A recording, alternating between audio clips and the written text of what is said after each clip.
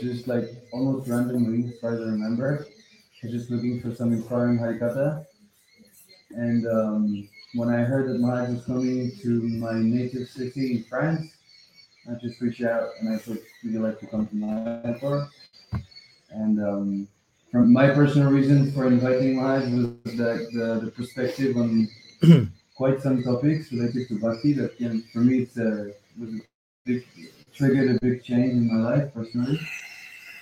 Um, in terms of it's all based on shastra and experience and wisdom and common sense and like common sense in the sense of like what most people think, but not everyone says it loud, and it never deviates, but still everyone can relate to it. That's the way I feel. And then so I went through the whole series and then through the whole every single video that you basically have on YouTube, I think. And then I bought the book that I highly recommend, which is it goes even deeper in certain topics, and it also summarizes certain other. I mean, that's again my personal take on it. So today, I actually suggested the topic based on Maharaj's lectures. It's how do you pronounce it? Chamatkar, right? I felt it was a topic that most of us can relate to, like how we can keep the sense of wonder. I can keep being amazed by bhakti because sometimes, as time goes by, we lose this ability to have the feeling that we had when we had our honeymoon with bhakti, right? So then I will leave Maharaj speak about this. I don't really have anything else to say. Thank you, Maharaj, so much for coming, and thank you all for coming also. Thank you for bringing Maharaj here. Thank you for saying that. उमज्ञानतिमिरन्दस्य ज्ञानञ्जनशलाकया चाक्षुरुन्मिलितं येन तस्मै श्रीगुरवे नमः। नामश्रेष्ठं मनुमापि सच्चिपुत्रम् आत्रस्वरूपं रूपं तस्याग्रजमुरुपुरीं मथुरीं गोष्ठावतीं राधाकुण्डं गिरिवरं महो राधिकमधावशं प्राप्तो यस्य प्रथितकृपाया श्रीगुरुं तं नतोऽस्मि। वन्त्रकल्पतरुभ्यश्च कृपा सिन्धुभ्यैव च पतितानं पवानेभ्यो वैष्णवेभ्यो नमो नमः। हेलो दुनितखेदया विशदया प्रन्मीलदामोदया सम्यक्षस्य विवादया रसदया चितार्पितोन्मादया सम्यक् भक्तिविनोदया समादया मधुर्यमार्यादया श्रीचैतन्यदया निधे तव दया भूयादमण्डोदया अजानुलम्बिता भुजो कनकावदातु सङ्कीर्तनैकपितरो कमलायतक्षु विश्वम्भरो द्व्यावरो जुगधर्मपालो वन्दे जगत्प्रियकरो करुणावतारो नीलम्बोदितते सदास्रविरः कृपान्वितं बान्धवं श्रीमद्भागवती कथामधिरया सञ्जीवयं भातिया श्रीमद्भागवतं सदा सुनयना अश्रुपायनै पूजयम् गोस्वामी प्रवरो गदाधर विभो भूयात्मदेकागति रासघनमोहानमूर्तिं विचित्रकेलिमहोत्सवोल्लासितं राधाचरणाविलोदितं रुचिराश्रिखण्डं हरिं वन्दे वृन्दावनेश्वरि तवैव पदारविन्दं प्रेमामृतैकमकरन्दरसोगपूर्णं हृदर्पितं मधुपते स्मरतापमोग्रं निर्वापयत् परमशीतलमाश्रयामि भक्त्या विहीनाय अपराधलक्षाय क्षिप्तश्चाकमादितरङ्गमाद्ये कृपामयि त्वं शरणं प्रपन्नं वृन्दे नमस्ते चरणारविन्दं वृन्दे नमस्ते चरणारविन्दम्। Shri Sachinandan Gaur Hari Ki Jai, Shri Harinam Prabhu Ki Jai, Shri Dham Mayapur Ki Jai, Gaur Bhakta Vrinda Ki Jai, Gaur Premanand Hari Gaur. So, pranam to all of you, and good afternoon, good evening. I don't know if you can hear me from there. My voice was not too powerful, so in case you need to get closer, you take your liberty for that. So first of all, well, deep gratitude for your presence here. As I like always to say every time we have the service of sharing some Harikatha, it's an honor and responsibility for me to have all of you present here today, since you are voluntarily choosing to invest your valuable time and energy in somehow trusting me, somehow opening yourself for whatever I may have to say, hopefully not independently. So that's in itself a big, beautiful opening and commitment.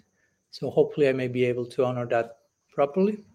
Harikatha is a very active engagement from both sides. I always like to highlight that point, that when in a meeting like this, it's not only me here doing the whole show, so to say, but it's a 50-50 equation. Like I'm talking, but you eventually may be talking and sharing insight, or even if that's not the case, just your very presence, if that's from a sincere, open, attentive place, that in itself speaks very loudly a lot, even if there are no words. Attentive, sincere presence is a great contribution to what we are trying to churn together. Shravan and Kirtanam is a mutual churning, mutual enlightening, like Bhagavad Gita will say, Bodhayanta Parasparam. That's a very beautiful definition of Sadhu Sangat given in the Chatur Shloki. We get together to enlighten one another. Parasparam, Bodhayanta, Tusyanti Charamanti Cha. Trying to nourish one another, trying to take one another to a higher level of experience, deeper level of experience. So we need one another. That's the point. No? The process is individual as it's collective. Mahaprabhu came to bring Sankirtan. So Sankirtan means collective praise of Hari. Collective. No? By our own self, we can do Kirtan, Samkirtan, but Sankirtan, we need each other for that. So that's very beautiful. The very definition, implications of the main practice that Mahaprabhu came, Sankirtan, is telling us we need each other for this yagya to be successful. So it's a teamwork. So I'm saying all that basically to tell you, I need all of you for today's meeting, and in part, the success of this depends on you as well. I will try to take my responsibility for sure. So Hridaya Chaitanya, as he mentioned, thought of a topic which he considered may be relatable to all of us, and I hope it is. That's why I also agreed to talk on that, which is on the notion of CAMATKARA. This is a very interesting Sanskrit term, CAMATKARA, which is basically translated as, we could say, astonishment or wonder. And the idea today will be, the premise is how to preserve our sense of wonder. So I'd like to share a few words from that. In my recent book, I write a few pages about that, since I consider it's very important to keep us growing, progressing in Krishna Bhakti, and to understand the nature of reality in itself, which is ever unfolding, ever evolving, and therefore ever inviting to a permanent sense of wonder. And when we lose the sense of wonder, basically we lose touch with reality. So, and today's topic is interesting because it's very much connected to, it's very appropriate, I will say, to start the series of lectures that we may be having throughout this month. It's an interesting moment to talk about Chamatkar, or astonishment, especially where we are here today. For the last months, I've been traveling a little bit in South America, North America, Europe, India, and so on. So it's for me very interesting that I'm landing here, closing like this tour in Mayapur and talking about Chamatkar, because in one sense for me, Mayapur is the land, I could say it is the land of astonishment ultimately, because in Mayapur we have Mahaprabhu as the presiding deity, if you want to put it like that. And Mahaprabhu is, I would put it like the god of ultimate wonder, of ultimate astonishment, of ultimate Chamatkar, the deity of Chamatkar, the Ishtadev of Chamatkar. So let me explain what I mean by this, of course. No? So to begin with, there is a very interesting aphorism throughout the Vedantic tradition, in our tradition, in Kavi Karnapur's Alankar Kaustubh, he includes it, says, Rasa Sar Chamatkar. Rasa Sar Chamatkar, which means the essence of rasa is Chamatkar. And rasa in itself is something essential. Rasa will be, it's difficult to translate into any other language. You can say mellow, you can say aesthetic rapture, you can say the juice of life. See whatever resonates more with you. So rasa in itself is saying the juice of life, the essence of something. And this verse saying the essence of that essence, rasa sar means essence, Chamatkar. So it's the essence of rasa, the essence of the juice of life. It's an experience of wonder. It's astonishment.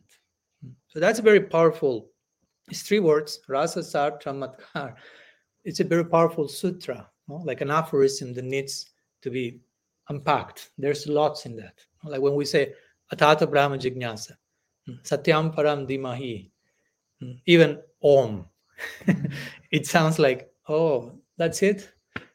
No, but there's everything comes from that in one sense.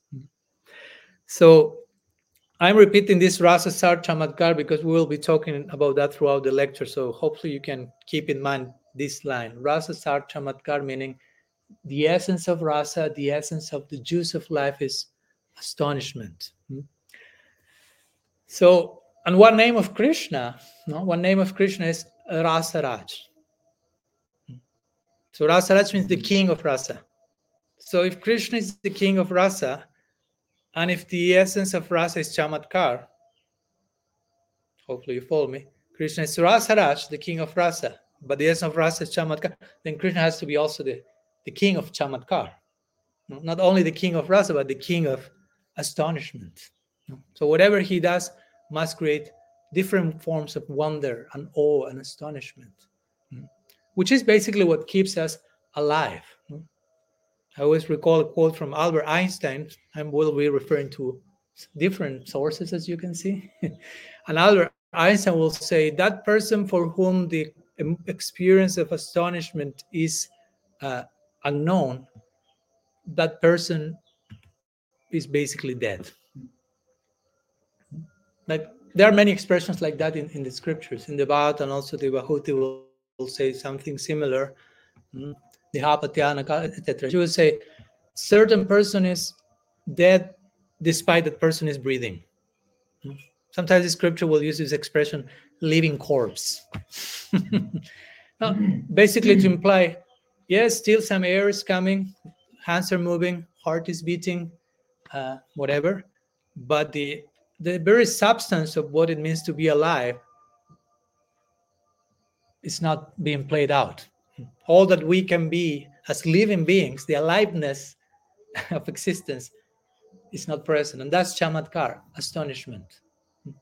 Try to think about situations in which each of us have been in astonishment, in wonder. And you are completely absorbed in the present moment. Nothing else matters. You are absolutely captured, absorbed. The mind is not wandering. It's totally fixed. And you are alive. Everything makes sense. That's Chamatkar, a complete absorption and expansion of consciousness, as we'll see. So Krishna is the king of rasa, and therefore he's the king of Chamatkar, the king of astonishment. If you go through the Bhagavatam, many of his leelas cause wonder, different forms of wonder. I always like to refer to the 3 main centers of the Bhagavatam, which had to do with the 3 main relationships that the Bhagavatam is basically portraying, which is Vatsalya, Sakya, and Madhurya. No relationship with Krishna as a parent, as a friend, or as a lover, basically.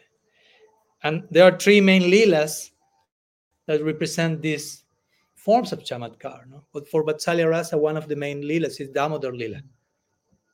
And in Damodar Leela, we will find a very unique idea of God, if you will.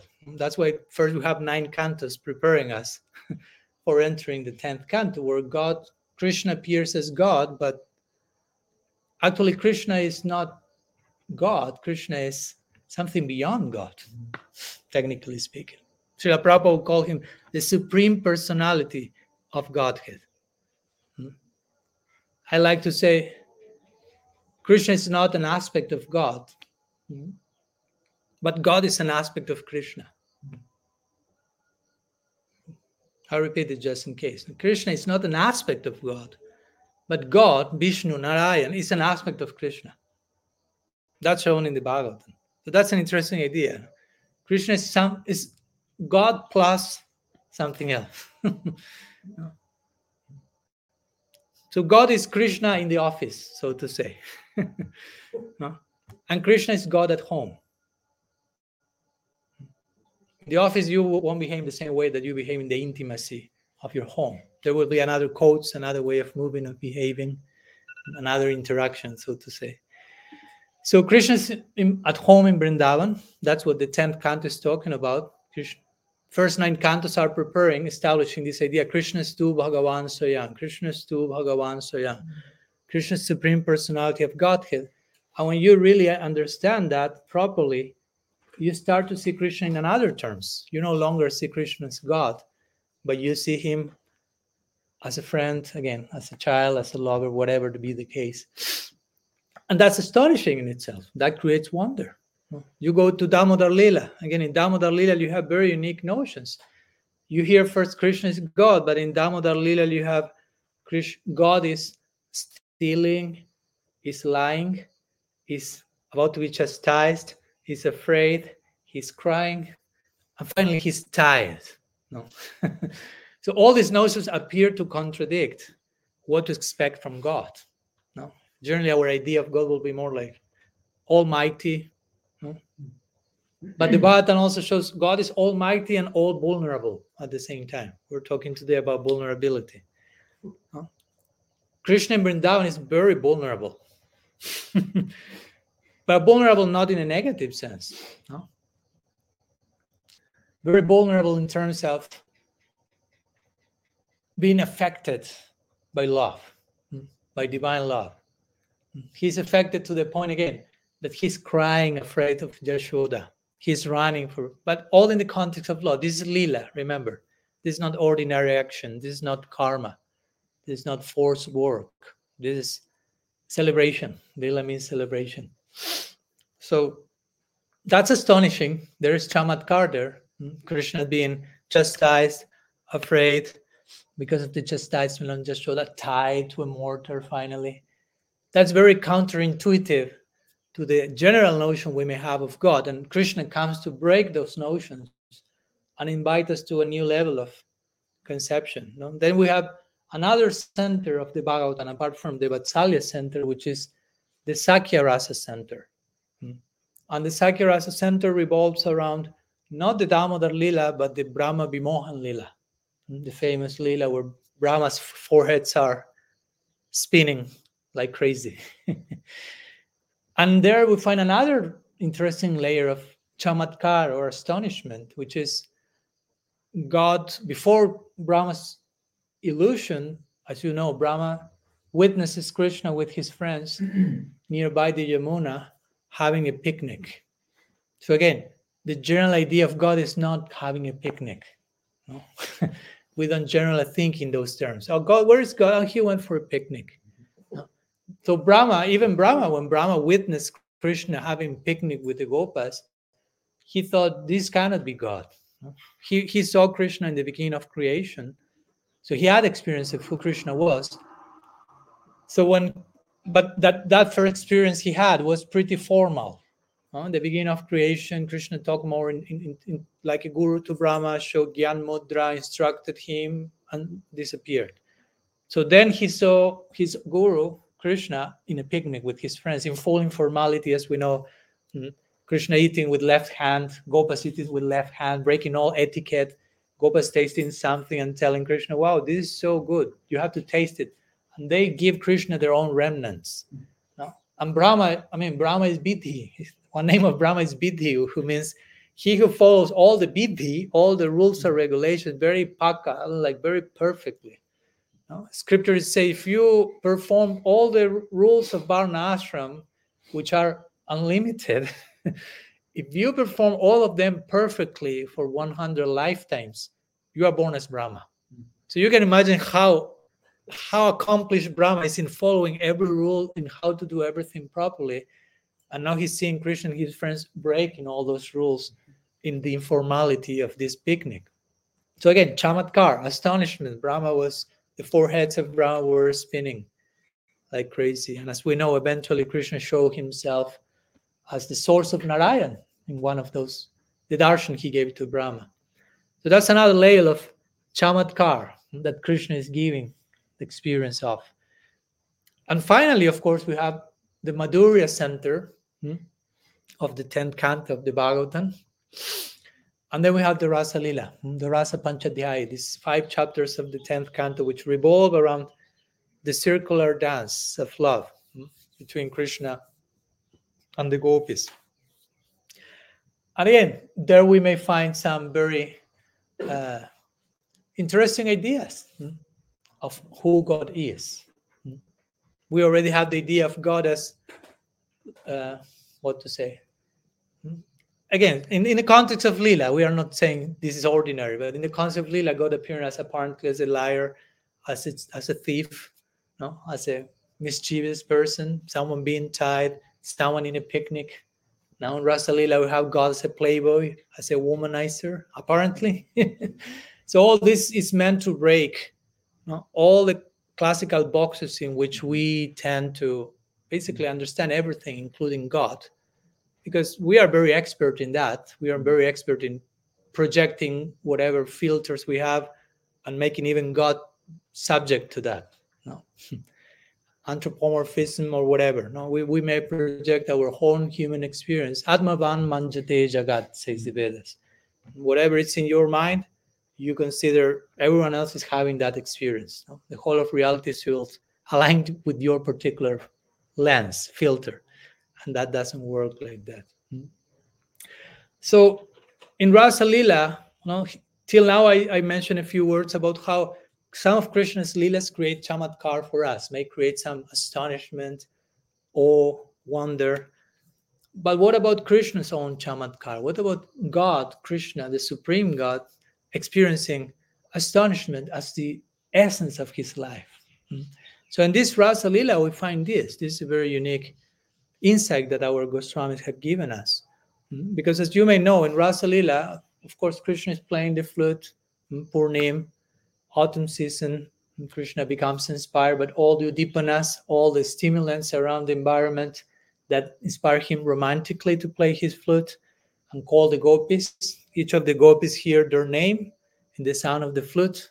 Although Krishna plays one flute, so to say, but each gopi is hearing their own name being called in that sound of the flute. So they run behind the flute sound without thinking it twice, without thinking it once, without thinking, and just run. And to their surprise, when they arrive and Krishna receives them, basically he tells them, return home. What are you doing here? No, it's very late. It's in the middle of the forest. I'm a single guy. So many ladies here. It doesn't look fine on social terms. You have so many chores and responsibilities at home. They must be waiting for you. No? Of course, the Sanskrit is very tricky in this section because it can mean exactly the opposite of that. So you can interpret all those verses as Krishna telling the gopis, you don't have any other place to go but here. No, there's nobody else there. You have to be with me. So the gopis were considering the two possible meanings and experiencing some chamatkar, some astonishment. What's going on here? And eventually, of course, they enter into debate with Krishna. That's the Pranaya Gita. They defeat Krishna in debate. about we have to stay here, we don't have to leave. So the first session of the Rasa Lila begins, but eventually, as we know, Krishna, as mysterious as he is, he disappears. Of course, we have this reason in our own tradition. Radha disappeared from the Rasa Lila. Krishna didn't feel enough inspiration without her. She went after her. So on and so forth. I'm summarizing to reach a point. Eventually, all the gopis are running, looking for Krishna. Eventually, they realize Krishna was with someone else. That gopi was Radha, and Nayaradi Nam. Eventually, they find Radha being left by Krishna with some particular reason in mind. No? That's how love moves, just in case. No, Rupa Goswami says, Hari Bhagati Premnashra Bhava Kutila Bhavet. Love moves in a crooked way, like a snake. No? How does a snake move? Not in straight line, but in zigzag, which means it's unpredictable. You won't know the next move, no, of love. So if you want to enter into a life of love, be ready for unpredictability. I'm telling you that now so you don't complain later. No, telling to Krishna, that was not in the contract. Maybe it's with small letters, but it's there just in case. No? So the thing is that, no? So Krishna disappears, the gopis find Radha, left by Krishna. They join Sri Radha, they engage in kirtan in separation from Krishna. That's called the Viraha, the Gopi Gita. Jayati Tedikam Janmana Braja, and so on. Beautiful. That's the zenith of the Bhagavatam. And Krishna is witnessing the kirtan of the gopis in separation behind the tamal tree. There is a tamal tree there, and Krishna is kind of camouflaging because his hue, the color of his skin is like the tamal tree. So he hides behind the tamal tree. He's kind of camouflaging, merging into it. He's witnessing the heart of the gopis like blossoming in separation while singing this Gopi Gita, begging for Krishna's reappearance. So, and Krishna hides from the gopis. He will explain that to them after. He will say, I disappear from your sight because I love you. Now, again, what? our logic will be, but if you love me, you shouldn't disappear. But Krishna will say, I love you, and because I love you, I want the best for you. And the best for you is that your love increases. That's the best thing I can wish for anyone. May your love increase. So Krishna knew, for your love to increase in this situation, I will disappear and invoke the mood of separation. So because I love you, I disappeared. So that was the main purpose for Krishna, to bless the gopis with their increase of their love. But it is said that another purpose came, that it was not in his agenda while he was hidden witnessing the kirtan of the gopis. And what was that? He saw Sri Radha singing in separation and her heart blossoming to such a degree that Krishna, behind a tamal tree, witnessing that, began to wonder, what's in her heart? What's her love about? What's she experiencing in this moment? I don't know. And what's the nature of her love? What's the beauty she perceives in me? And what's the happiness she derives when perceiving my beauty? Which basically those three, as you may know, are the three internal reasons for Mahaprabhu's descent.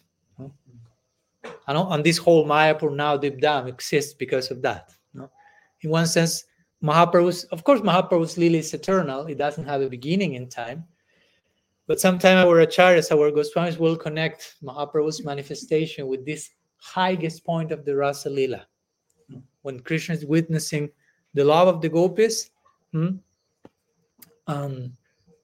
and he's in Chamatkar. Remember, we are talking about Chamatkar, astonishment.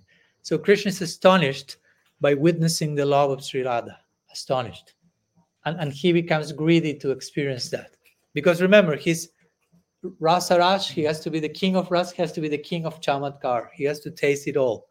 No? So I must taste what's in Radha's heart, Krishna says. No? And that gives rise to Mahaprabhu and the whole of Gaur Lila. No? Gaur Lila is very deep, very profound. That's another topic. That could be a journey without return for talking today. So I won't go there. We can talk some other day. But Gaur Lila is the deepest of the deepest. I mean, Gaur Lila is Krishna Lila 2.0, so to say, as they say nowadays. You take Krishna Lila and squeeze it to its very essence, and that becomes Gaur Lila. Because in Krishna Lila, there are certain experiences that remain unsatisfied, that Krishna cannot experience in Vrindavan, and that happens in Gaur Lila, in Navadvip. And this whole Gaur Lila is hosted here. Sri Navadvip, Sri Mayapur. That's why I'm saying Navadvip Mayapur is the land of Chamatkar, the ultimate place to talk about astonishment, because this is a place where Krishna himself, as Mahaprabhu, comes to satisfy his thirst, to satisfy his own Chamatkar, his own astonishment in tasting the heart of Srimati Radharani. And of course, we will say, as Mahaprabhu, Krishna was successful, he was able to taste Radha Bhav, especially that's indicated by Krishna Das Kaviraj Goswami at the end of the at the end of the Sikshastakam, his explanation to Sikshastakam. He says the last verse of Sikshastakam was spoken by Radha herself. So by that he implies Mahaprabhu became Radha. Mahaprabhu experienced the fullness of Radha Bhav. But also the fullness of Radha Bhav is an unlimited ocean. So that's why we say there is an eternal Navadvip. There is a Nitya Navadvip. As we have Golok Vrindavan, our acharyas say there is a Golok Navadvip, where Krishna's Mahaprabhu is eternally relishing, eternally going deeper and deeper into Chamatkar, into an experience of wonder. There's no end to his wonder. So that's a beautiful idea. We worship a God that remains in an eternal state of wonder, tasting the unlimited flavors of love. So why I'm saying all this, which is some kind of an introduction to my topic, because Mahaprabhu is the God of wonder, the God of astonishment, and we are Gaudiya Vaishnavas, which means our deity in our sampradaya is Mahaprabhu. So our God is a God of wonder. So if my Istadev is the God of wonder and astonishment, we as followers, we are meant to represent that properly. We are meant to taste that properly. By doing the same thing. Of course, we cannot taste Radha Bhav as Mahaprabhu did, but we can preserve our sense of wonder. As Mahaprabhu is tasting wonder for eternity, in that sense, he's preserving it. Preserve our sense of wonder doesn't mean to taste something and try to keep that the same forever. Preserving the sense of wonder means always experiencing something new. Because that's the nature, again, of love, of Krishna, of reality. It's always evolving, always new. Krishna is becoming more Krishna at every moment, if you want to put it like that. That's the very definition of the Absolute. One word in the Upanishad for the Absolute is Brahman. Brahman does not only refer to the impersonal side of the Absolute, also can apply to the Absolute itself. And the root, the dhatu in Sanskrit for Brahman is Brim. And Brims come from Brimhati, which means to expand. So interestingly, the essence of the word for the Absolute is to expand, in constant expansion. Krishnadas Kaviraj Goswami says something very beautiful in Chaitanya Charitamrita. He says, Krishna's beauty is always increasing. That's why he's called Krishna, the all-attractive. All-attractive doesn't mean he's so beautiful, but he's always remains in that state. No, he's always becoming more beautiful. So he's saying Krishna is becoming more beautiful at every moment. And again, Krishna means the all-attractive. So he's becoming more beautiful means he's becoming more Krishna. Krishna is becoming more Krishna at every moment. And no limit to that. I know that don't try to get it here because smoke will come here. It's trans-rational. But Krishnadas Kaviraj Goswami is saying Krishna is becoming more beautiful at every moment. And the love of his devotees is increasing at every moment to serve that beauty. The devotees are just giving their life to serve Krishna's beauty. So Krishna is becoming more beautiful. The dedication of the devotees is increasing according to the beauty that is increasing, without limit. And Krishnadas Kaviraj Goswami says, and the two of them enter into a competition in which none of them accept defeat. Krishna's beauty is increasing. the dedication of the devotees is increasing, but nobody is defeating the other. The two of them are like ad infinitum, increasing, growing. That's the world we want to enter. That's the reality we want to enter. It's not that Krishna is just one thing. It doesn't change. It doesn't move. Sometimes we have that idea of perfection. Okay, I reached that point. It's perfect. It's always the same. Doesn't change. Doesn't move. Because many times we want predictability. No? We want things to be predictable, no? Under control. If I'm invited to a place where everything will be expanding and there will be a crooked movement of love which is unpredictable, if we are control freaks, and generally we are, we'll feel like threatened by that. We'll probably say, to be honest, Maharaj, I don't want to go there. No, that's too intimidating. I don't know what's going on at the next moment. But at the same point, the idea is to reach a place where we don't know, but we fully trust that whatever will happen is the most perfect thing possible. That's the perfection of love. I mean, if we are in a loving relationship, you cannot predict what will happen at every single moment. That's like a dictatorship. No? We have to know what's happening. Everything is under control, calculated. That's suffocating. That's not liberating. That's not love. So chamatkar has to do with that. Chamatkar means at every step, astonishment, wonder. And that's why in the Sanskrit aesthetic tradition, chamatkar is described as chitta vistar. The effect of chamatkar is chitta vistar, which means an expansion of consciousness.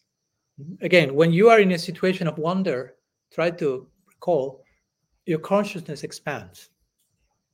When you lose that connection, generally consciousness contracts. And that's what we call suffering, basically. Suffering means a contraction of consciousness. Suffering doesn't mean what happens to you. Suffering means a contraction of consciousness. And through that, you perceive whatever happens to you. And due to the contracted consciousness, you think, I'm suffering because of what happened to me. No, you're suffering because of the contracted consciousness through which you perceive whatever is happening to you. And on the opposite, chamatkar means expanded consciousness, which basically parallels with no suffering. Or even if there is suffering, as we were talking today, you can perceive it from an expanded sense of because there will be suffering. I mean, here we are not here to sell you a product of a no suffering journey, to say. I mean, technically speaking, in our tradition, our eternal prospect, there will be suffering in eternity. But there's another type of suffering. Don't get afraid. Because when I say suffering, we had our own experience of suffering, which is suffering outside of the realm of divine love.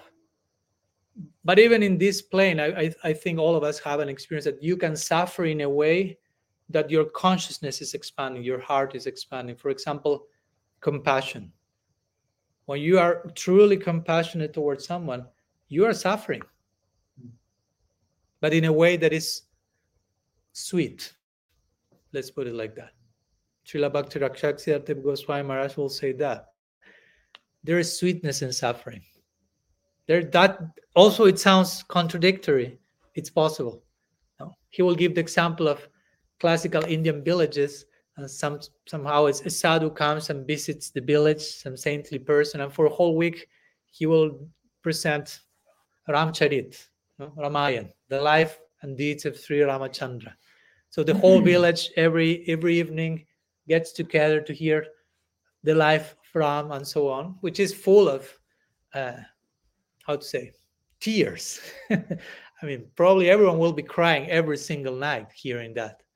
So everyone is crying, hearing the Ramayana, all the dynamics in that story. And when the last day comes and the sadhu is saying goodbye and leaving, everyone starts to cry because they cannot continue crying as they were doing every single evening before. It sounds contradictory. You are like masochists. You want to, but no, it's another type of crying. It's another set of tears. I mean, tears can come, but there are different qualities of tears. We can cry as a conditioned soul. We can cry as a sadhaka. We can cry as a siddha. No? And all of them are categorically different sets of tears. As a conditioned soul, you can cry, suffer, and lament for that which is not worthy of lamentation, as Srila Prabhupada will put it. And we can cry, suffering, our reaction for being selfless, whatever. As a sadhaka or as a practitioner, we may be crying of healthy repentance, acknowledging our shortcomings in bhakti, as Mahaprabhu will cry in the second verse of Shikshastakam, Durdaiva Midrisham Ihajanina Anurag. Oh, Sri Harinam has all Shakti, all mercy, all so many names, everything in those names, but I'm so unfortunate. Due to my anarthas, I have no attraction to that. So he's crying. That's another type of crying than that of the conditioned soul. And of course, the Siddha or the perfected being will be crying from another place. No? Divine love, divine separation. But somehow or other, we have to cry. Not forcingly. No, okay, I have to cry. You can go to theater school and learn to cry in 1 second. But we have to remain open. Like I was saying the other day, one devotee asked Srila Bhaktisiddhanta Saraswati Thakur, okay, you are talking about crying, but what if I cannot cry? You are saying we have to cry for Krishna, but what if I cannot cry for Krishna? He said, well, then you should cry because you cannot cry for Krishna. We have to begin somewhere. Or you have to cry because you cannot cry for Krishna. You find your point, your place there. So anyhow, I got a little bit sidetracked in this connection, but I was mentioning how Chamatkara implies an expansion of consciousness, even if there is suffering. So Chamatkara basically means that, to remain open, to remain, to be willing to continue consider a bigger picture to what's going on around us. Even if we think I'm already considering a bigger picture, the bigger picture can always get bigger. Because again, reality is always expanding. So we have to keep the pace with reality. Reality is always becoming more and deeper and more broad. So we have to keep the pace to that on a daily basis. So this chamatkar, this astonishment, exists for eternity. Rupa Goswami will describe how he will use the word adbhuta ras. Adbhuta means again astonishment, surprise. This is one of the assisting emotions in eternity, in the Leela of Krishna, Mahaprabhu. So for eternity, we are meant to experience astonishment, wonder. We can say curiosity, if you will. And curiosity is an interesting point because sometimes we lose touch with curiosity and we become too stuck into predictable formulas. I've seen many times devotees like, and I can understand there's a place for that. No, there's a stage in the journey that you need to receive the magical formula. No, tell me what to do and I do it, and that's it. No, I'm saved. I'm on the other side of the fence. That's it. No, I'm following my 4 regs, chanting my 16 rounds. At the end of this lifetime, straight to Golok without stop or something like that. In the beginning, we may tend to make things a little bit like automatic or like formulaic, like, which of course at the end of the day, Krishna cares about our heart. No? Krishna is not asking a number. No, he's not. Nobody at the end of our life will ask you how many rounds did you chant it. With this, I'm not saying do whatever you want. Try to get my point. Whatever number we have committed to, we haven't committed to a number. We have committed to a quality in the context of the number. Number is secondary. Quality is always primary. Not only of chanting, but of whatever we are doing. Externally, we may be doing everything and anything, but Krishna is Bhava Grahi Janardana, which is way more challenging. In one sense, we will say, oh, such a relief that Krishna doesn't care for the number. Yeah, but he cares for what's going on inside of you. Oops, that's more challenging. Because I thought that just by presenting my daily quota, okay, Krishna 16, 4, 108, whatever the number, I'm putting my card, I'm doing my part. He said, no, I care for what's going on behind the number, what's going on in your heart. I'm taking only that. It's like, okay, that invites me to ask myself, what's going on in my own heart? That's basically the question that comes back. What's going on in my own heart? Which are my motivations in bhakti? Which are my intentions? Bhakti is intentional. It's all about intention. What is my intention? It's not about doing stuff. We can do a lot of stuff externally, but what's the motivation? I mean, if you have the heart in the right place, you can attain Golok by one single act.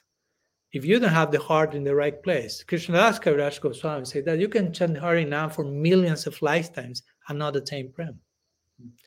So it's not about certain quantity of stuff. It's about having the heart in the right place. And Chamatkar has a lot to do with this. Wonder, astonishment, openness, this spirit of curiosity, not curiosity like casual curiosity, but I would like to call it committed curiosity, so to say. No, because sometimes curiosity is an excuse, so we don't commit to anyone or to anything. No, I'm curious, I'm investigating here and there and here and everywhere, but there's no commitment.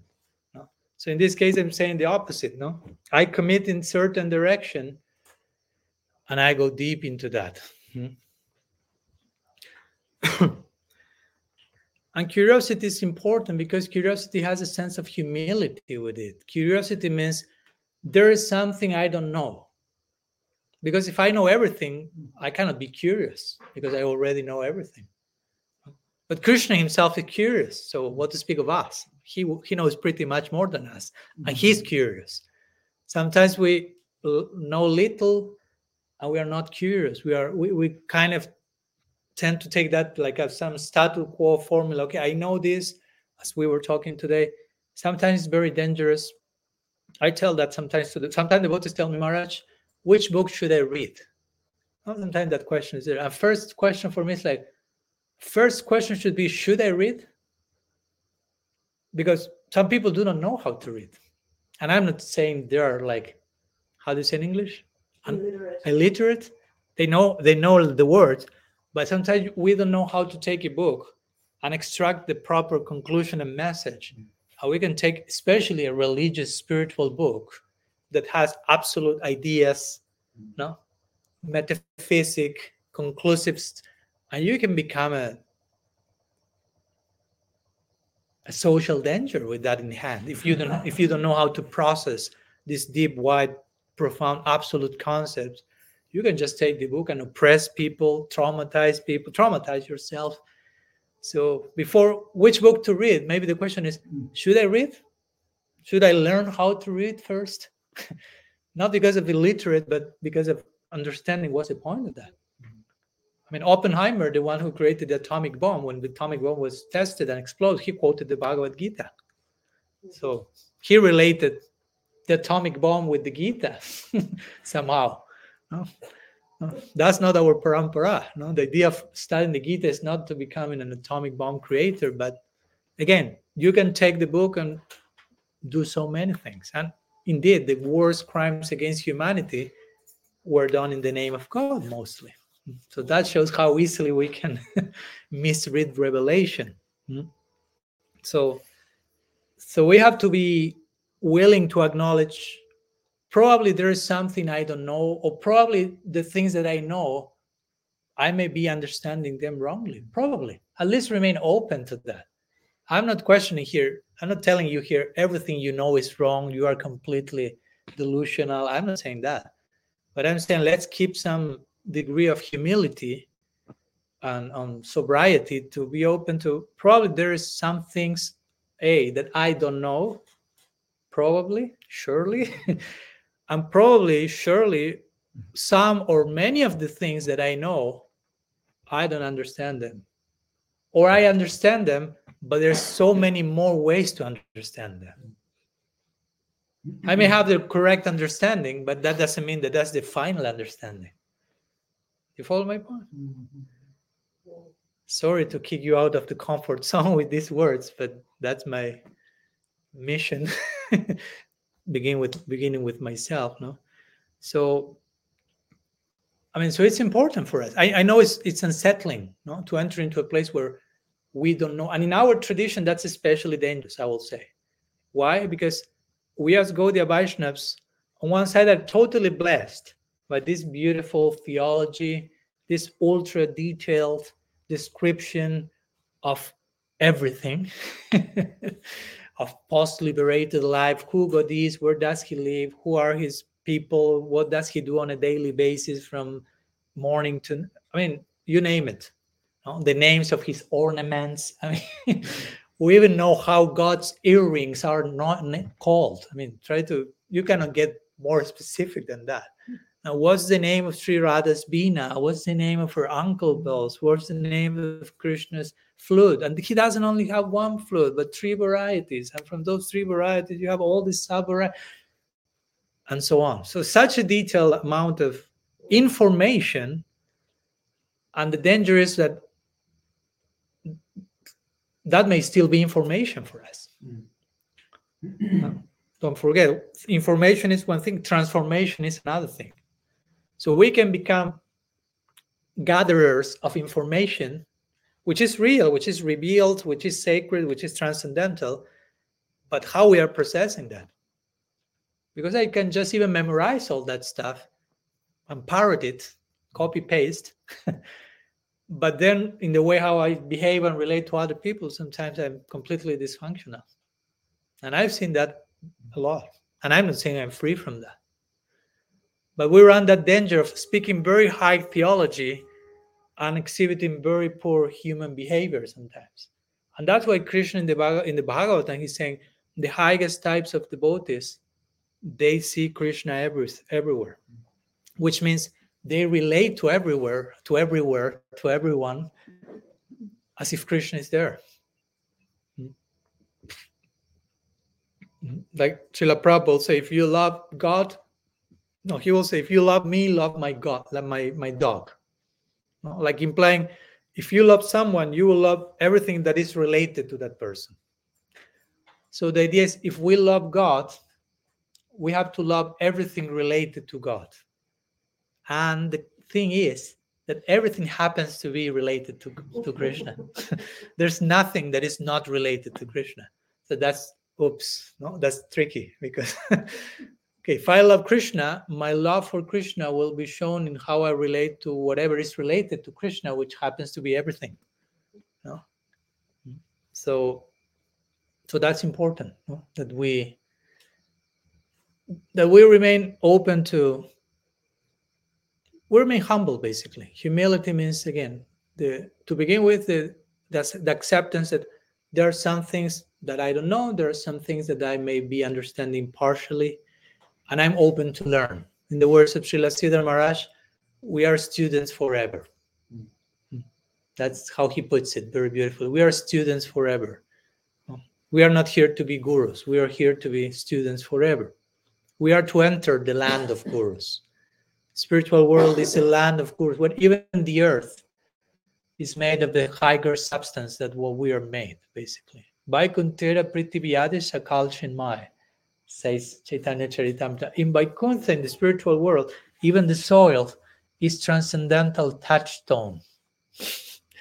So basically, you are invited to go there and just walk on your head instead with your feet, offering obeisances to everything. We are projecting to enter into that world. So that entails remaining open to wonder, to learning, to serving. So in that sense, it's healthy. Again, what I was saying, we know so much. We have such a detailed description of everything. So in some way, we may think, oh, I know so much, so I know everything about God. I know everything, and I know all the details about Krishna. But as I mentioned, there's no limit to that. We are dealing with infinity here. Try to understand this point. We are dealing with infinity. There are many verses in the Bhagavatam where it is said that Krishna himself doesn't know his own limits. Why? Because there are no limits. So how can you know something that does not exist? That's the logic. You cannot know something that does not exist.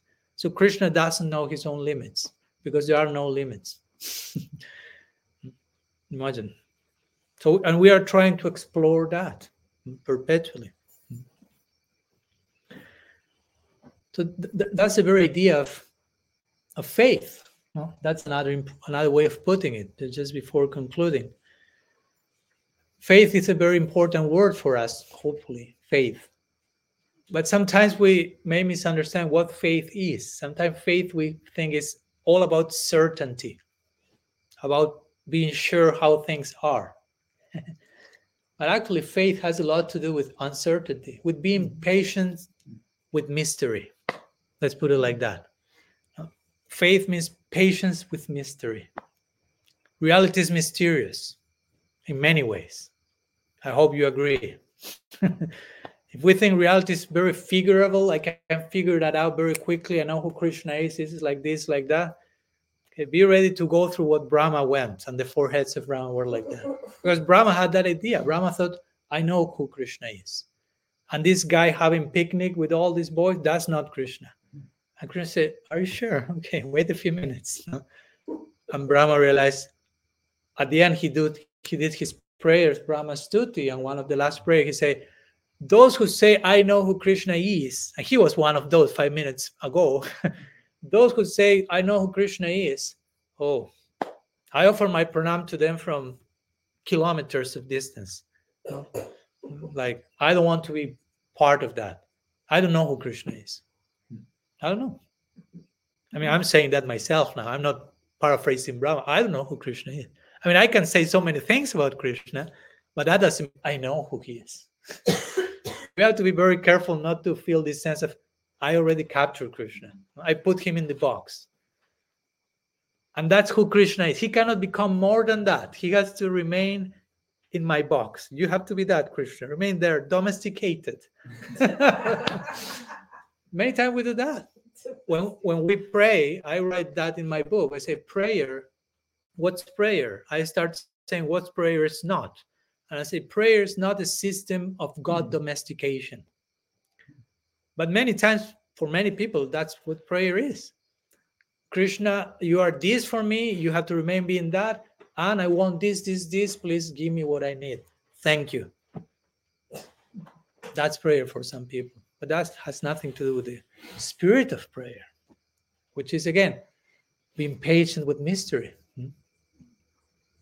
Being able to coexist with the unknown, with those things that we don't know. Generally, we feel a little bit unsettled with the unknowing things. Sometimes we want answers. Many times we don't like questions. If we have questions, we want them to be answered. But sometimes a real guru, if you have a question, probably the guru will reply in such a way that it will take you to a deeper question. Not to just closure, but further disclosure. Follow. You come with a question and maybe the answer will be in such a way that you are like asking yourself like 108 deeper questions now. And that's CAMATKARA. That's to remain in space of openness, disclosure, receptivity to what's coming. Because again, it's very easy to embrace a set of formulas of what to do, do's and don'ts, and just feel, okay, as long as I'm doing that, I'm correct, I'm safe, I'm perfect, I'm nice. I don't need to overthink too much. But the point is, in time, we may feel I'm stuck in my practice. I cannot tell you how many times I heard that from devotees. I feel stagnant. I feel that the juice of life is gone. And it's not that Gaudiya Vaishnavism became stale. It's obsolete. No, it's just that we need to go deeper. We need to rediscover our own tradition. That's one of the main points in my book. Okay, we are devotees, and we can remain as Vaishnavas for the right reasons, or we can remain as Vaishnavas for the wrong reasons also. There's people who live Gaudiya Vaishnavism. There's people who stay as Gaudiya Vaishnava for the wrong reasons. And there are those who stay for the right reasons. Hopefully we are those. Because we can also stay externally, but only because of perks. No? Okay, I have this position, this kijai, this nice prasad, this whatever donation, this whatever it may be. That's what makes me remain as Gaudiya Vaishnava, but that's an external facade. The internal participation is another thing altogether. So we need to renew our participation as devotees. Basically, we need to rediscover our own tradition. We need to find a new version of Gaudiya Vaishnava. If we feel the need, oh, I'm stagnant. Okay, doesn't mean you need to leave your religion. It means you need to leave a certain version of it and go deeper. Because Krishna consciousness is not just one thing. It's so many things forever. So we have to be careful not to take Krishna consciousness for granted. Because we have a great capacity to take everything for granted. And to become accustomed to things. Something that is extraordinary ends up being ordinary. Oh, I get accustomed to living in Mayapur. I'll get accustomed to Kirtan. I get accustomed to Prashant, to Sadhu Sangha, to Bhagavata. Oh, yeah, I know what that is. We should never reach that point. We should always remain this extraordinary, this divine transcendence. There's so much more to explore in each of these directions. Remember, Krishna and Krishna Bhakti is ever evolving. It's something moving. It's a moving thing. Krishna is a moving. I mean, if you see Krishna, any picture of Krishna, he's not like this. No, he's always in a dancing posture, in a moving posture. Mahaprabhu is he's always moving. And we are part of a movement. But movement doesn't mean an institution. Movement means something has to be moving, basically. All this movement that we are part of started with what? With a movement in Mahaprabhu's heart. Something was moving in Mahaprabhu's heart that took him to move externally and dance and celebrate. His inner movement took him to, and this external movement, and many people became captured by his movement, and a whole movement formed around that movement.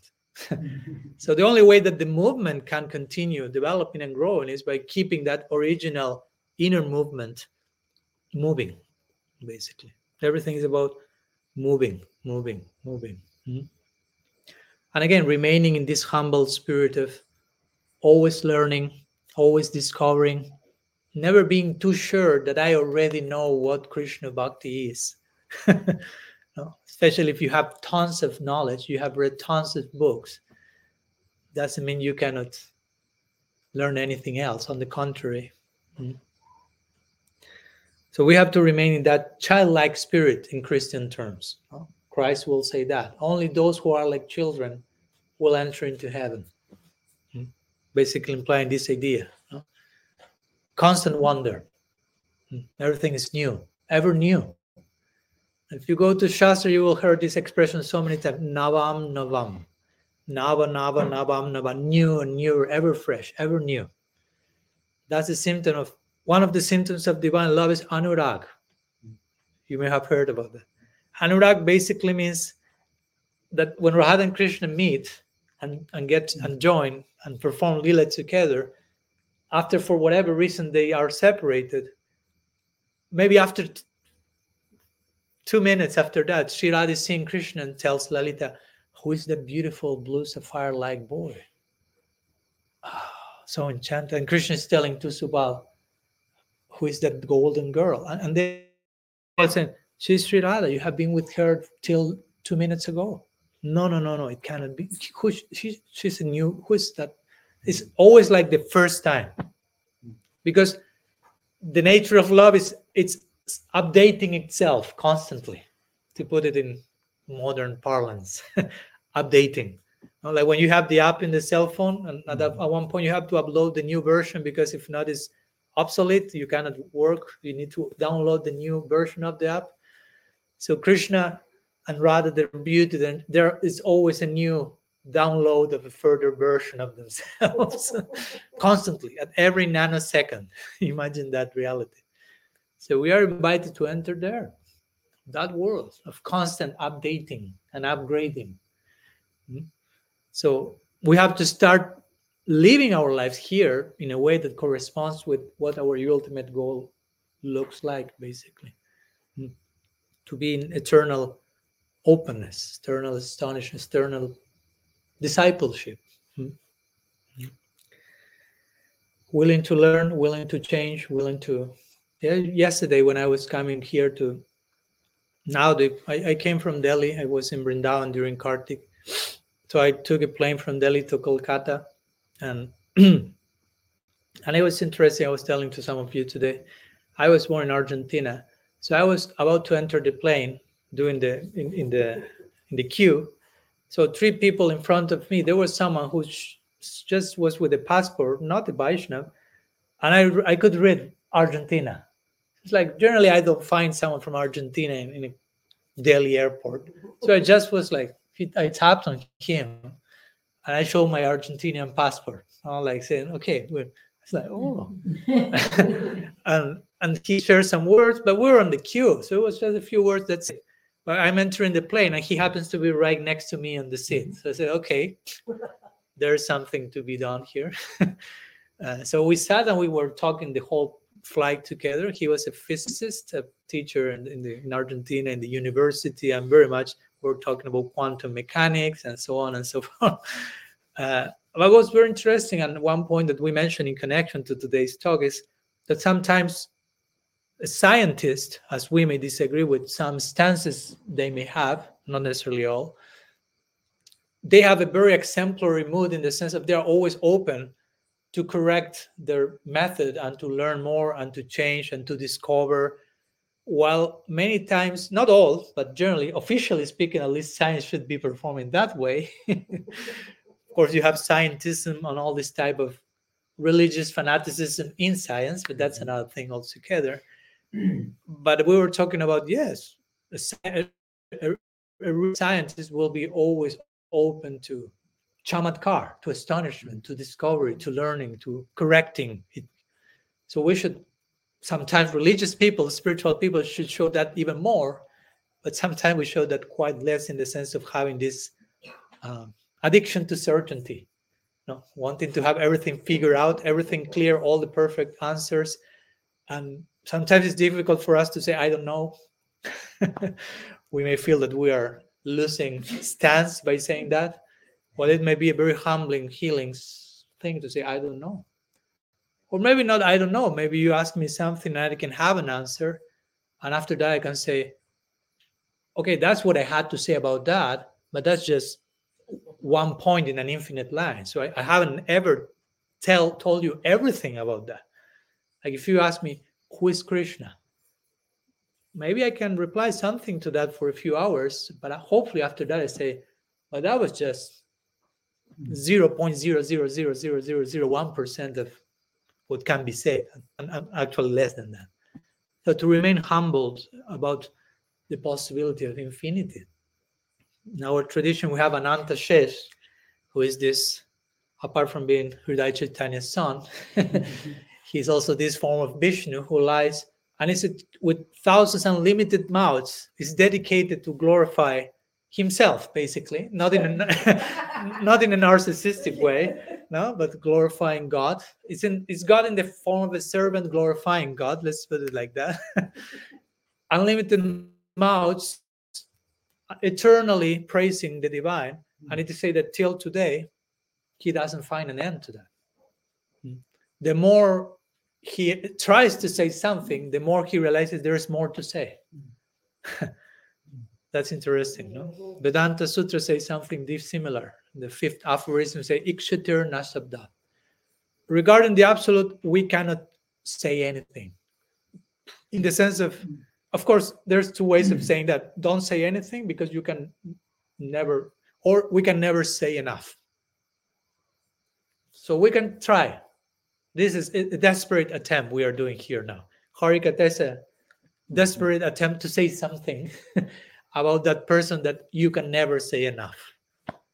So hopefully at the end of this type of presentation, we end up with this sense of so much more can be experienced and said and served and honored and worshipped and so on. And if we reach that point, we will be, how to say, embracing this idea of chamatkara, astonishment for what it is, something to be pursued, something to be honored. There's one saying in India, say namaskar, no, sorry, Chamatkar a Namaskar, which basically means whatever includes Chamatkar is worthy of my Namaskar. No? Whatever there's Chamatkar or astonishment, oh, I bow down to that. So, anyhow, a few words I want to share today regarding this idea of wonder and how to preserve that, how to keep our daily life, our daily practice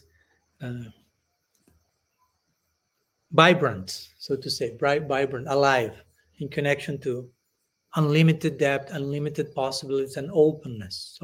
Never concluding, I know what Krishna consciousness is, but I'm just eternal student grasping at something unlimited, and I will be forever engaged in that, and that's exciting, at least for me. So that will keep us eternally as humble, eternal students. Technically speaking, we don't have any real reasons to become proud. If we understand the nature of reality, we have all reasons to remain humble. So that's it. So that said, I don't know if before concluding anyone will have anything would like to share, any questions you may have, some doubts, something you may like to present. Yes. What's your name? Nityanandaram, Prabhu. De Colombia también. Colombia, okay. Okay, Maharaj, I wonder that from your point of view, what is the role bona fide guru have in the sukriti of a particular devotee? That means the opportunity to have a bona fide guru. What is the importance in the life of the devotee? Mm-hmm. Well, bona fide guru. What's the importance of a bona fide guru in the life of a devotee, basically? Yes. That regarding to Sukriti, I mean, to extend it a little bit more, that Sukriti we acquire by different lives in different situations. Mm-hmm. And that Sukriti allow us to have a specific Diksha and Siksha Guru. Mm-hmm. So I wonder, Thank you. What is the impact that has the Sukriti in the opportunity to have a bona fide guru? Maybe you have to explain first what is the bona fide guru before to open more ideas. Yeah. I'll summarize a little bit, because of course that question deserves like a 1-week seminar or something, because I mean that's a lot, that's beautiful, and there's lots to say. So what's a bona fide guru? Well, first we should go to what the scriptures say about the main attributes of a guru, and you have the main verses in Shastra about that. Bhagavatam tasmat gurum prapadita jignasu shriya uttamam sabdi parichanisnatam brahmanyupasamasrayam gita tadvidi pranipatena pariprashnena sivaya padikshanti te jnanam jnanastattvadarshina. And then you have the Upanishads, tad vijnanatam sagurumeva vigachet samit panitshratriyam brahmanishtam. Basically, those 3 verses say the same thing in different ways, which is the guru has knowledge of Shastra and realization of that knowledge, which will play itself out in the form of a balanced, controlled mind, balanced character, personality that you can relate to. Because a guru will be guiding people, so you have to relate to that person. No? Someone is an avadut living in a cave. That person may be extremely eccentric, but that person is not interacting with society. So that's okay. But if you accept the role of guiding people, you have to be able to deal with the other people's humanity, realities, vulnerability. I will say that one qualification of the guru is he or she, just in case, has to be a balanced human being. Because sometimes you can have lots of knowledge and even spiritual advancement, But there may be some unintegrated human issues, unresolved psycho-emotional layers that get in the way of the relationship between the guru and the disciple sometimes. Have some first-hand experience of that myself. I won't enter into my unauthorized biography now. So, but basically, yeah, guru has to be, to put it, I mean, I'm being very reductionistic, but what Shastra say has to have knowledge of Shastra, and that's deep knowledge. And deep knowledge, again, is not just theoretical thing. Guru has to have common sense, as we were talking. I mean, we have Guru, Shastra, Sadhu, these are pramanas. But I would say common sense has to be also a very important thing, because, again, we can quote Shastra from tip to toe, but if there is no common sense in between, you can quote Shastra to justify anything. We'll have a full lecture about this for I'm interested. We will have one lecture dedicated to Guru Tattva. Oh, okay, I didn't know that. So, Maharaj kindly authorized me to suggest this. Just to go a little bit deep, excuse me. I'm just letting you know. Because you quote Sila Maharaj, Mm-hmm. and I remember he said sometimes that bona fide guru must have the potency to bring you to the spiritual world. Mm-hmm. You know? Mm-hmm. So that is my question regarding to that. How can find here in this material world somebody who can bring us to have the potency to bring you to the spiritual world? Mm-hmm. There are many things we can say. There are different things that Srila Siddhar Maharaj say.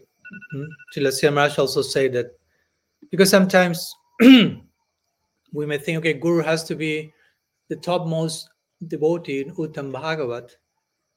But also then the question also comes, okay, even if that's the case, how do you know who is in Uttam Bhagavat? Unless you are in Uttam Bhagavat. Generally, nobody knows. You follow. Many people will say, he's an Uttam Bhagavat, and if I ask, how do you know? Not challenging, but just how can you prove? Some thermometer, Uttam Bhagavat or whatever. Many times it's not because everyone says that he's an Uttam Bhagavat, or because he once gave a class and made me feel something. So for me, that means he's an Uttam Bhagavat. Okay, that's your interpretation and faith. It's okay. But my point is, there's not like the thermometer to measure that. Or sometimes the devotees will say, the Guru is Nitya Siddha, eternally liberated. Again, my question is, how you know? How do you know? How can we establish that? I'm not saying it cannot happen. I'm just saying we have no way to establish that. And also the question is, what makes you feel the need to establish the Guru's Nitya Siddha?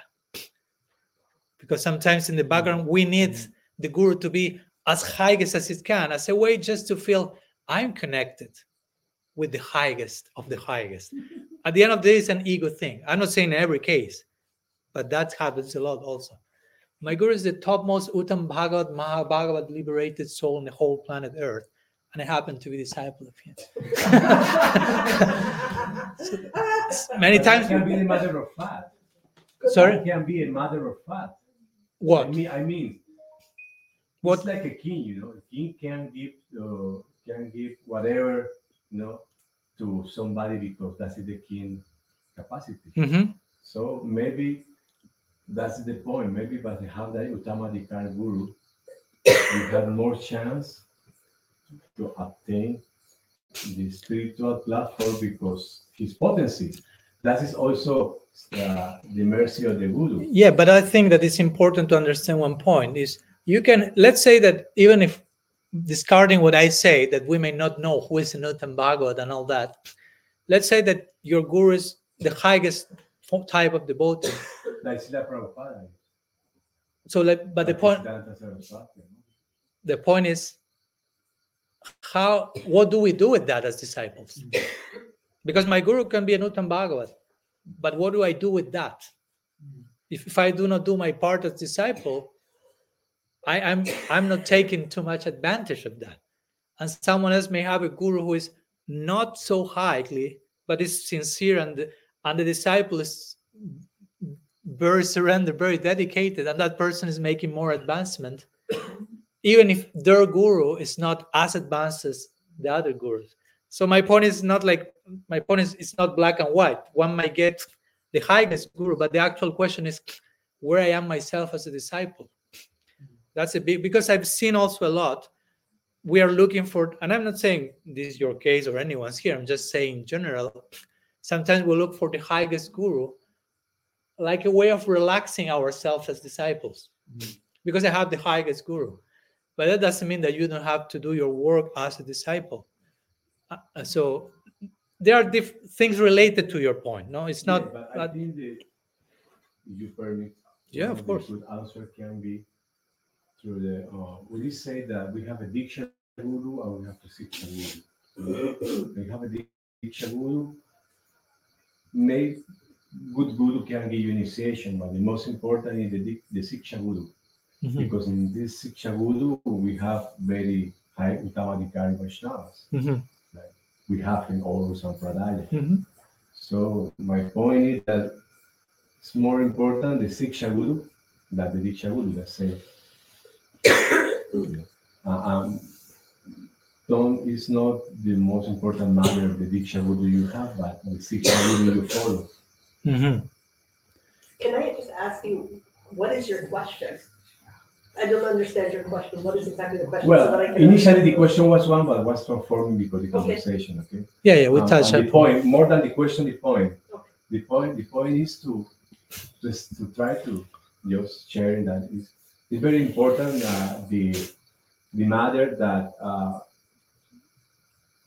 the Diksha Guru, we can find many Diksha Guru because according to the time, circumstance, and play we have. The time we arrive to Krishna consciousness, we have a Diksha Guru, any Guru representing Srila Prabhupada or any other modified line. But the most important is when you get your Siksha line and you get the instruction for Uttamadikari Guru. That's all. Again, what is the question? There isn't a question. You're saying a statement, or there's Initially was a question and bring to that statement. Okay. Because the same question in the development go to this statement. Thank you. Yeah, I just didn't understand. Yeah, in connection to Srila Siddhar Maharaj and what you mentioned, he will say, someone asked him once, who is most important, the Diksha Guru or the Siksha Guru? Of course, sometimes the Diksha Guru is the Siksha Guru, traditionally or ideally, but of course we know that there can be Diksha Guru and Siksha Guru. But someone asked him, who is more important, Diksha Guru or Siksha Guru? And he said, the one who is helping you the most. So he replied basically with common sense, like in whatever the particular case is helping us the most, can be a Diksha Guru, can be a Siksha Guru, like not to create like a force, like hierarchy, like necessarily this will be most important, because it can change in the journey also, as you mentioned. Someone, so someone will be more prominent in some chapter of my journey. At the end, it brings us to the land of gurus. Exactly. Everybody. And we will honor all. Everybody who helped us in this path is Siksha Guru. Exactly. Ultimately, everything is guru, no? But especially here. But we have to begin, somewhere. And one more thing that Srila Siddhar Maharaj said that I like, going back maybe to the first part of our conversation, was he will say, and I like that a lot, he will say, guru is another, we can say who is guru, so many things we can say, but he said, guru is your own potential appearing in front of you. I like that definition. A guru is your own potential, all that you can be, appearing, embodied in front of you, and inviting the disciple to become that. That's the commitment. That's the invitation. But I think it's a nice way of also describing what the guru is, and of course what's our part as students in connection to what we are receiving. The guru is showing us all that we can be, our own potential. I think a matter of studying, you will follow, I don't know, this is the beginning of some class, something you can quote Siguru of his way, Maharaj. He had a very beautiful, understand about the Guru, that what he made his book, Siguru of his way. Very nice. Sure. Yeah. Thank you. Something else, yeah. You want to go first? Did you raise your hand? Chaitanya Charitamrita begin Bande Golon, speaking about this. The plural. first chapter is spiritual master and Krishna Kaviraj Goswami explained there is no difference between Siksha and Diksha. This is the more important point of the first chapter of Chaitanya Charitamrita. Yeah, one sense, of course, I don't think there is a contradiction in what we are saying. No, there is like the Guru is ultimately Guru is one. No, there is unity. The Guru Tattva department. Guru is Krishna. Mhm, Krishna exactly. Give power to Samasti Guru. to help each other. Anyway, I think he wanted to say something first. I'm thinking, when we've lost our chamatkar, which regularly happens, then now we have to find out, like, try and reflect what have we done or what have we not doing. Can you suggest like a kind of a checklist that we can go through to see what we might be doing or not doing that could be causing us to lost the chamatkar? Yeah, thank you for the question. So, yeah, something that comes to mind, for example, regarding one classical example, maybe with chanting japa, for example. Sometimes I've heard devotees saying, okay, I'm chanting, but it's being done mechanically, and I don't feel anything. And I'm just like going with the motions. And of course, there's no chamatkar, there's no vibrant, ever fresh, ever new experience. And of course, one of the questions that we are invited to ask ourselves is, pay attention to how I'm chanting. As simple as that sounds, of course, what I'm saying, but sometimes we forget to do that. No? We end up chanting and doing something else while chanting. As basically as it sounds, when you are chanting, you shouldn't be doing anything else apart from chanting. Because our mind cannot do two things at the same time. We cannot chant Harinam and, I don't know, hear Harikatha and, I don't know, check the cell phone at the same time. And it's not possible. We are kind of diverting our absorption. And the idea of sadhana is to create absorption. Kriti sadhya babet sadhya bhava sadhana. Rupa Goswami describes sadhana bhakti as something that has to take us to abesh. Abesh means absorption, where the mind is like focused. So one checklist in that sense will be how I'm chanting, and also with what orientation I'm chanting. What idea do I have in my mind when I'm chanting? What I consider that I'm doing in that moment.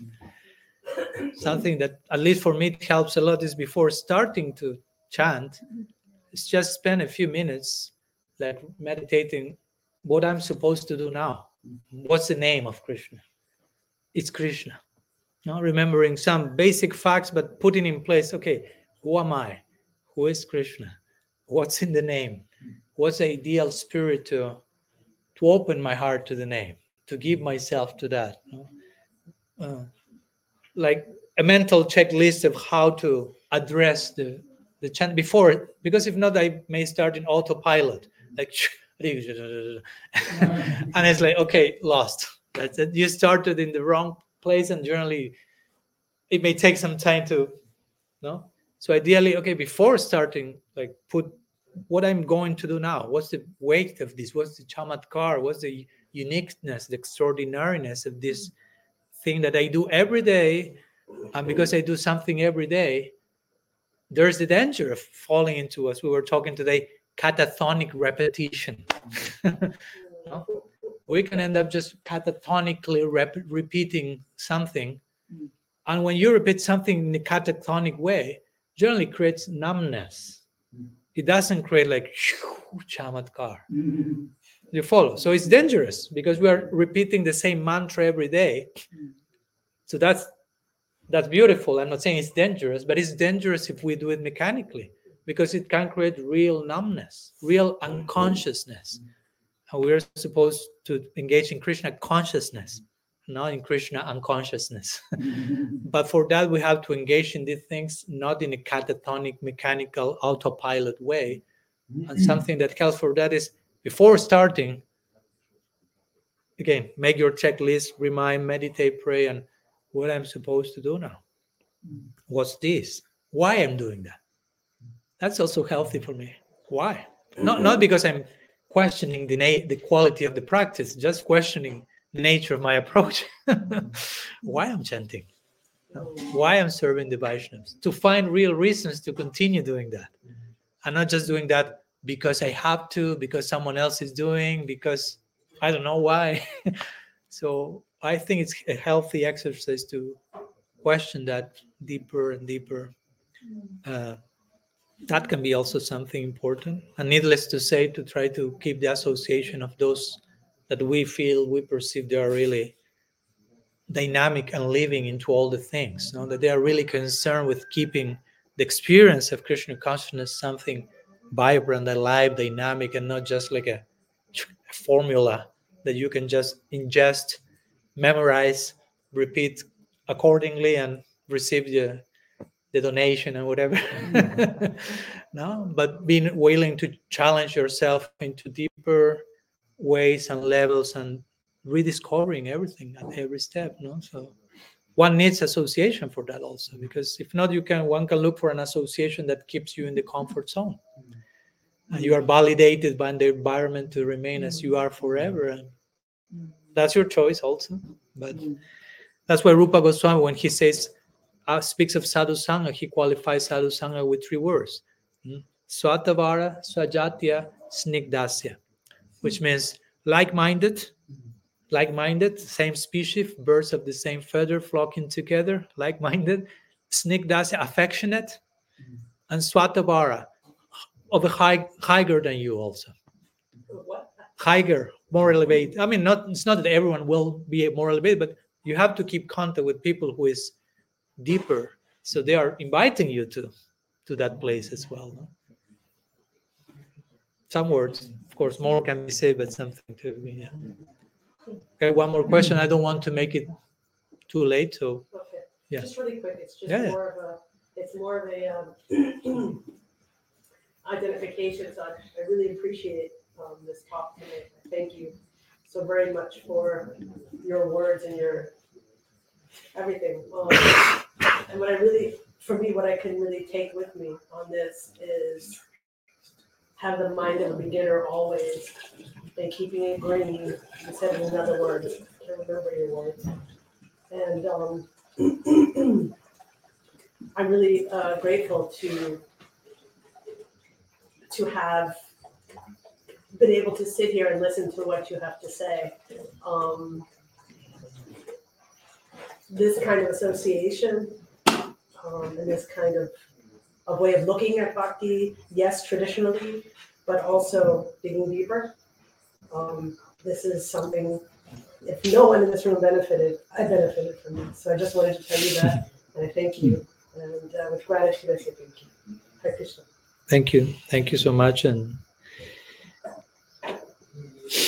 I also benefited from that, of course. I mean, I speak Harikatha also for my own purification. No, I'm not here trying to redeem all of you. To begin with, is hopefully to give pleasure to Bhagavan first. Second, to purify my own heart. And if as a byproduct of that, someone else may be nourished, inspired, that's Bhagavan's grace. But okay, I agree with that. Let's keep. Yeah, we belong to such an ancient tradition. But again, ancient tradition doesn't mean that there cannot be update and upgrade and deeper dynamics. It's not that it's something, a museum piece fixed in time and you have to just parrot that. I mean, we have to become parrots in the way Sukadeva Goswami is a parrot, that they say they pick on a fruit and then make it sweeter. So there are 2 ways of being a parrot, just parroting or biting the fruit and making it sweeter. No? That's the parrot we want to be. That's the Bhagavatam parrot, so to say. So we are meant to follow that, no? Trying to embrace higher and higher degrees of sweetness, basically, but because that's who Krishna is. Someone becoming sweeter and sweeter and sweeter, and we trying to keep pace with that increase of sweetness eternally. No? There's too much. No? That just to conclude, what comes to mind is this beautiful verse composed by Rupa Goswami about, probably is one of maybe my favorite verse on the holy name, and it says, Tundi tanda vini latimbitanute tundavali labdhaye karna krodha karambini ghathayates karnarbudhevya spriham chitta prangana sangini vijayate sarvendriyanam kritim no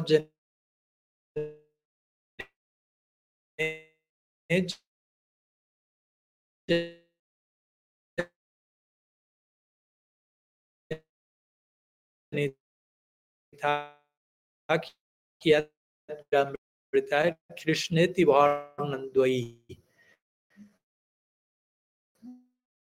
So he's saying, oh, there's so much nectar in these two syllables, Krishna, Krishna.